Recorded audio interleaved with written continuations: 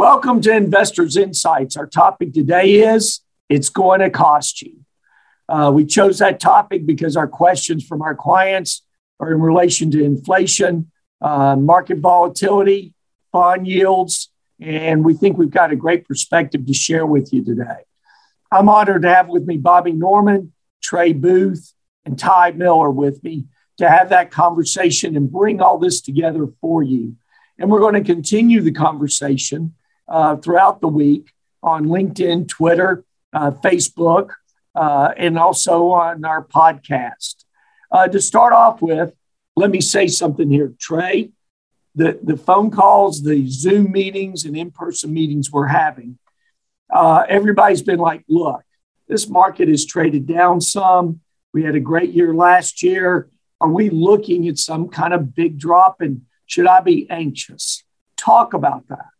Yeah, absolutely, Greg. I mean, volatility is just a part of the market. You're going to see pullbacks for sure. It's when those pullbacks occur that we think is important, and we found some interesting data to support that the importance of the when. So since 1945, there have been a total of 61 pullbacks of 5 to 10%, and 23 corrections of between 10 and 20% in the stock market. Of those pullbacks, the ones that started before the end of February, 100% of the time, the market ended higher by the end of the year. And so that's a fascinating, not just higher from the low, but they fully recovered any losses. So if you never want to see the market down, but if it's going to be down, you want it early. So let's just go ahead and get it out of the way. And so the later in the year it goes, the more costly it is to you. If the correction starts in June, you only have a 63% chance of recovering. I thoroughly enjoyed that information when you shared it in our portfolio strategies meeting. So for those of you that are a little worried about the volatility in the market here, should we have a pullback, here is some great information for you to understand the impact it could have on your portfolio, depending on when it happens in the year. Now, why the volatility all of a sudden out of nowhere that's really picked up? And Bobby, last week, we talked about inflation. And inflation is the reason we picked the topic today. It's going to cost you. So talk to us about that and the impact inflation's having today and what we're seeing going forward. Yeah, Greg, we've been talking about inflation for months now. And last week we saw inflation hit the highest year-over-year spike in over 40 years. And after being relatively stable, around 2% for the past 25 years, inflation has erupted from virtually every corner of our economy. So 7% was the number last week. That's a big number, 7% spike. And so as we continue in the new year, inflation poses one of, if not the single biggest challenge to the economy, investors, and then especially policymakers. And that is why we continue to highlight it in our weekly conversations. And speaking of conversations, I had a conversation with a client last week, and she was asking about what exactly is the cause of this record inflation. So I want to share this chart that shows what exactly is contributing to the spike. On the right-hand side, the light blue represents energy. Energy has more than doubled year over year. The light gray at the bottom shows the increase in the cost of food, which if you've been to the grocery store recently, you've probably noticed your bill is higher. I know I have. Yeah, and same here. Yeah, and look at the black section, which represents the increase in cost of durable goods. Durable goods are cars, refrigerators, dishwashers, washer dryers, more big ticket items. And the last area I want to highlight is the orange area, which is rent and housing. And rent and housing has remained a big driver of higher inflation the past few years. But the bottom line is this. We could see inflation get worse before it gets better as supply chain issues get worked out. And the bottom line is that the market will be greatly impacted by how aggressive the Federal Reserve deals with inflation. And that is something we're analyzing very carefully. That's why we'll continue to talk about it, probably on a weekly basis. It's that important. So watch inflation carefully. Well, and with the points you're making, I also want to say to our viewers that last week, Ashley Page did a great vlog on the experience economy and the amount of revenue that should be generated from that. Now, the reason I'm bringing this up, because all our information ties together information that we're watching.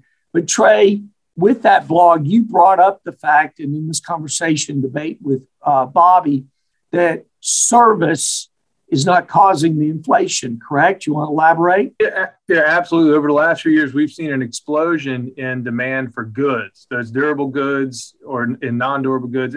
The individual consumers are spending a lot of money on goods and less on services, the experiences, the going out to eat. Goods are very inflationary because they require goods need to be shipped, goods need to be sold at a store, goods need to be produced using typically input commodities. Very inflationary. But we've seen an expansion in services. That's not nearly as inflationary because services can be multiplied, can be duplicated, and any service inflation goes straight to increase in wages, which on a total economy is still net positive. Yeah. So I want to challenge our viewers to watch Ashley Page's vlog. If you haven't already watched it, watch it from last week. It's excellent. Also, watch our blog from last week as we started lining up and talking about inflation and the impact. And then going over here to Ty Miller. Ty, you brought in information from last week, but in terms of bond yields, interest rates, that has people concerned in relation to the inflation that we're experiencing. So elaborate on that. Yeah. So to begin the year here, bond yields have kind of skyrocketed compared to what they were. Just keep in mind that they were at very low levels to begin with.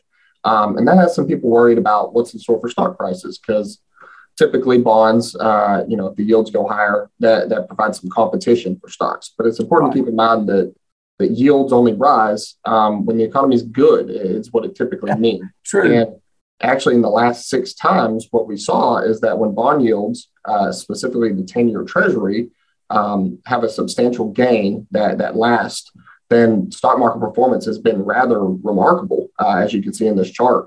Last 6 times, it's been a gain and rather substantial. That's good. So, folks, we've covered volatility. We've covered the unexpected downturn should we trade back here before the end of February. We've talked about it's going to cost you in terms of inflation. It's out there, and we're looking and trying to determine how long it's going to last. And if interest rates go up, that shows and confirms the economy is doing well, and you should see some returns out there that you may like.